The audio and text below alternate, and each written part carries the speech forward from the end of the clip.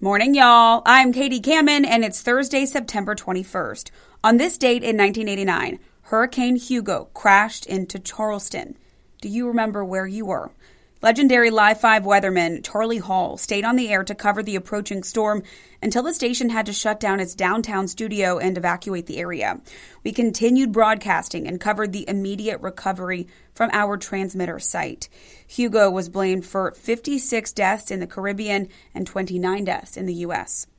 And here's your Thursday morning trivia. On this date in 1948, the man who'd be known as Mr. Television and Uncle Milty, Milton Berle, made his debut on NBC as the permanent host of a famous program sponsored by an oil company. Can you name the show? I'll have that answer coming up. But first, it's time to check in on your first alert forecast.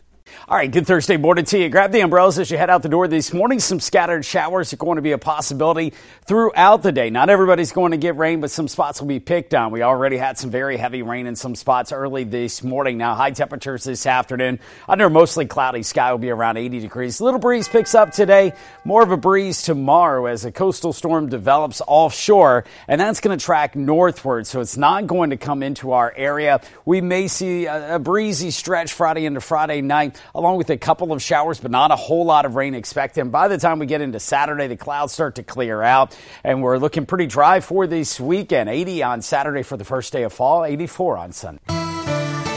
You're listening to Morning Y'all, your local headlines and first alert weather forecast, powered by the Lowcountry's news leader, Live 5 News. Now, let's get to your morning headlines. Well, this just into our newsroom, we're learning about a crash in Colleton County involving a U-Haul moving truck and a mobile home that was being transported. Take a look at these images. This happened Tuesday afternoon. You can see where the U-Haul smashed into the side of that mobile home, ripping it open and sending debris across I-95. Our Colleton County Fire, they say the mobile home had pulled over to the side of the road after experiencing a mechanical problem, and the driver was actually under it trying to fix that problem when the fully loaded U-Haul crashed into it. The impact ripped approximately 2 feet of the mobile home and tore the side off of the U-Haul and sent debris from both of those vehicles across all lanes of the interstate, which ended up damaging several other cars. However, amazingly, no one was injured. Now, the Highway Patrol is investigating. That's the latest here from our First Alert desk. Thanks, Nick. Well, happening today, disbarred Lowcountry attorney and convicted killer Alec Murdaugh will be back in a federal courtroom to plead guilty to his alleged financial crimes. Murdaugh is accused of stealing millions of dollars from his clients during his time as a lawyer. His attorneys filed a plea deal Tuesday. It's yet to be approved by a judge.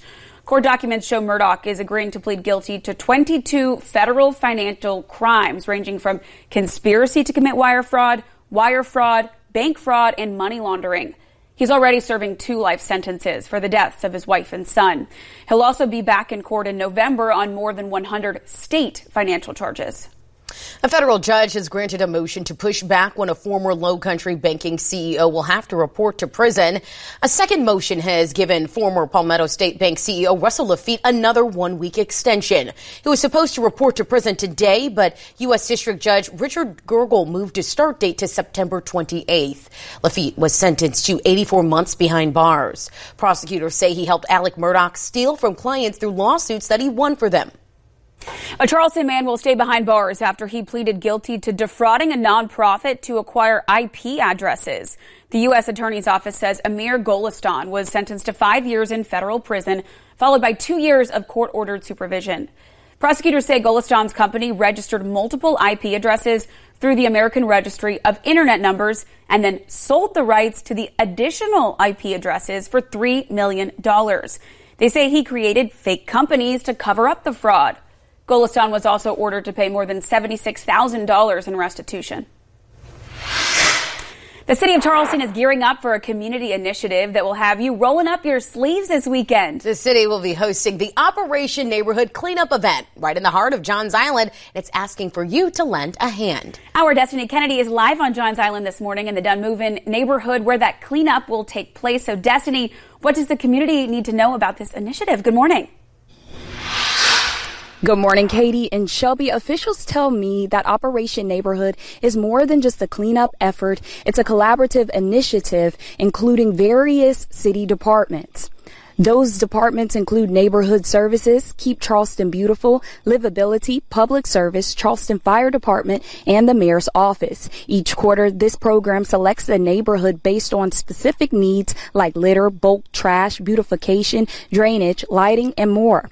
For the Dunmoven Neighborhood Cleanup Day, city staff, residents, and dedicated volunteers will break up into groups and will perform tasks tailored to the neighborhood's unique requirements. The event is happening Saturday from 8:30 to 10:30 a.m. here in the Dunmoven neighborhood on Johns Island. Volunteers are asked to meet up at the Allen Fleming Tennis Complex at 1619 Bruce Lane. The manager for Neighborhood Services explains how these cleanups foster community pride. There's instant gratification in picking up litter because you see the problem literally disappearing as you put it in your trash bag. And I think it helps people feel good about their neighborhood when it looks clean. When you put effort into something, then you feel pride in it. And the city staff, feel a lot of pride in the city that we serve. Participants are encouraged to RSVP to help organizers prepare. You can find that link by clicking this story at live5news.com. Reporting live on Johns Island, Destiny Kennedy, Live 5 News. The Tri-County area is getting a new look at how Berkeley, Charleston, and Dorchester County high schoolers are doing in the classroom. Recent end-of-course examination program test results show how students are scoring in English, math, U.S. history, and biology. Both the Charleston County School District and Dorchester District 2 are beating the state's average scores in each of the 4 subjects. Meanwhile, Berkeley County School District test scores are below the state's average, but district officials say they have outperformed their own scores from last year in every subject. Bringing an early childhood learning center to James Island has been a possibility for the Charleston County School District for more than a year now. And now the project is one step closer to becoming a reality. Live 5's Skylar Hill tells us more about the center's progress. Because of last month's meeting being canceled to Hurricane Idalia, the Charleston County School District came together last night to discuss the future of an early learning center here on James Island. We're proud to say that we've taken some input to make sure that we're meeting the needs of the group, of the community here on James Island. Last night, members of the district presented 2 options for the community to choose from. Option 1 is the district's recommended option. This one includes a new facility on the James Island Middle School campus. It'll hold up to 370 children ranging from infants to pre-K grade levels, and will also have a family development center. There is no kindergarten level in this option, though. And that's also really consolidating our resources to make sure every single child on District 3 gets the same experience. And so that's one of the reasons we recommended that. But if we end up with option 2, we will make sure that both centers have the equal opportunity, equal access, and have the same programming. Option 2 would have 2 new annex buildings. One heads to James Island Elementary School, and the other heads to Stiles Point Elementary. These 2 buildings will combine to hold about 570 children in total, but will have no family development center. Members of the community also had the chance to express their concerns at last night's meeting. With the increase of adding infants, early childhood care, pre-K, and all of that, what you're going to do is make a mass congestion of a neighborhood that's already crammed where transportation is concerned and safety issues. The CSD plans on gathering all of the surveys that they gathered at last night's meeting and sending that to the Board of Trustees so they can decide on either option 1 or option 2 at next month's meeting. Reporting on James Island, I'm Skylar Hill, Live 5 News. The Charleston Area Regional Transportation Authority is looking to improve its bus routes in downtown Charleston. It comes as officials have seen an increase in ridership.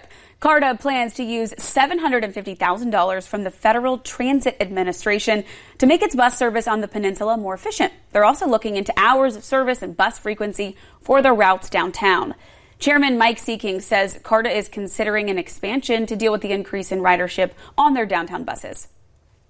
If we do expand service in terms of hours and frequency, clearly that comes at a cost, and we'll be prepared to do that based on demand. If the ridership is there, we want to bring buses to that ridership, and this report's going to really help us determine that.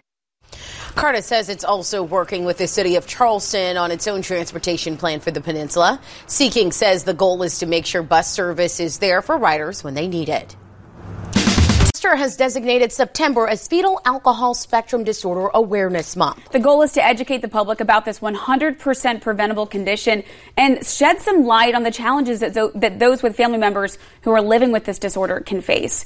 Some of our state's agencies want to get the word out about prevention, and our Madeline Jaskowiak joins us live in Charleston with more on that. Good morning, Madeline.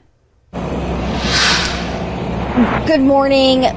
FASD stands for Fetal Alcohol Spectrum Disorder. It's a group of conditions that causes medical, social, and behavioral problems for children and adults who have had prenatal alcohol exposure.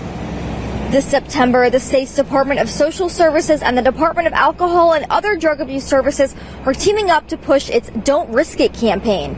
The campaign aims to spread awareness about the potential harm that alcohol consumption during pregnancy can have on developing babies, but also show support for those who are affected by this condition. Similar to how autism can be identified on a spectrum, the same goes for several kinds and varying degrees of fetal alcohol disorders based on how the condition is affecting the person. Just a few of the signs and symptoms include hyperactivity, lack of concentration, abnormal physical features, delayed growth, and hearing and vision problems. Experts say there are a lot of misconceptions about fetal alcohol disorders and how much alcohol consumption really puts a pregnant person at risk.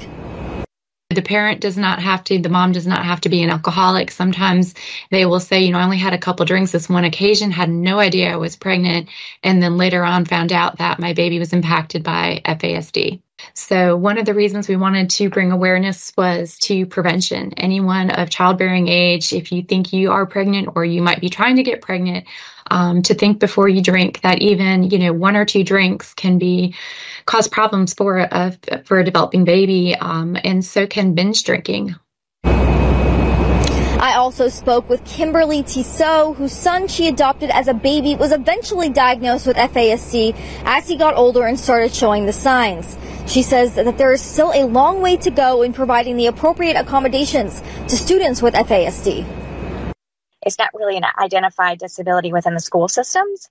And so that can be very challenging to get the correct services, because a lot of times special education professionals have not really studied fetal alcohol. And the way that children with fetal alcohol learn and thrive in school is very different than a child without a disability. You can visit don'triskitsc.com to get help and more resources for FASD. And you can also watch recorded information sessions on the topic as well. Those are linked on that website. Reporting live in downtown Charleston, Madeline Jaskowiak, Live 5 News. Some restaurant and bar owners in the Lowcountry say that rising liquor liability insurance rates are forcing them to close their doors. South Carolina ranks 7th worst in the United States for drunk driving, and the liquor liability insurance law was made to require venues with liquor licenses to buy at least $1 million in coverage. This law forces accountability in the case a customer is overserved. Local businesses are asking for changes to the coverage requirements while still holding businesses accountable.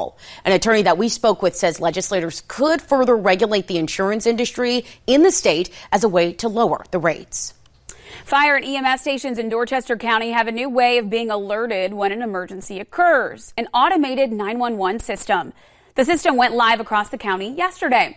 Both Berkeley and Charleston counties already had the system in place. It's called Purvis, and it gets data from dispatch and then simultaneously and automatically dispatches to fire and EMS over multiple channels.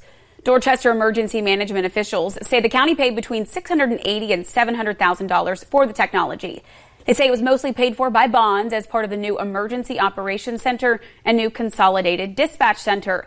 Officials say the automated technology will lead to quicker response times. A noise ordinance that's been in place on Edisto Beach for several years now is sparking some conversations. Bands play at different restaurants and bars on the beach throughout the summer. And under that noise ordinance, outdoor live music is not allowed after Labor Day. A new petition calls to change it to no noise from 10 p.m. and 10 a.m. above 65 decibels and no noise at all within 30 feet of the beach and beachfront homes. Live music lovers say this will allow live music year-round and provide an opportunity for local businesses to make money. Some South Carolinians interested in high school sports believe the playing field isn't fair right now, and changes could be coming from the State House. Last week, a committee met and heard from the commissioner of the South Carolina High School League. Yesterday, it was the public's turn to weigh in.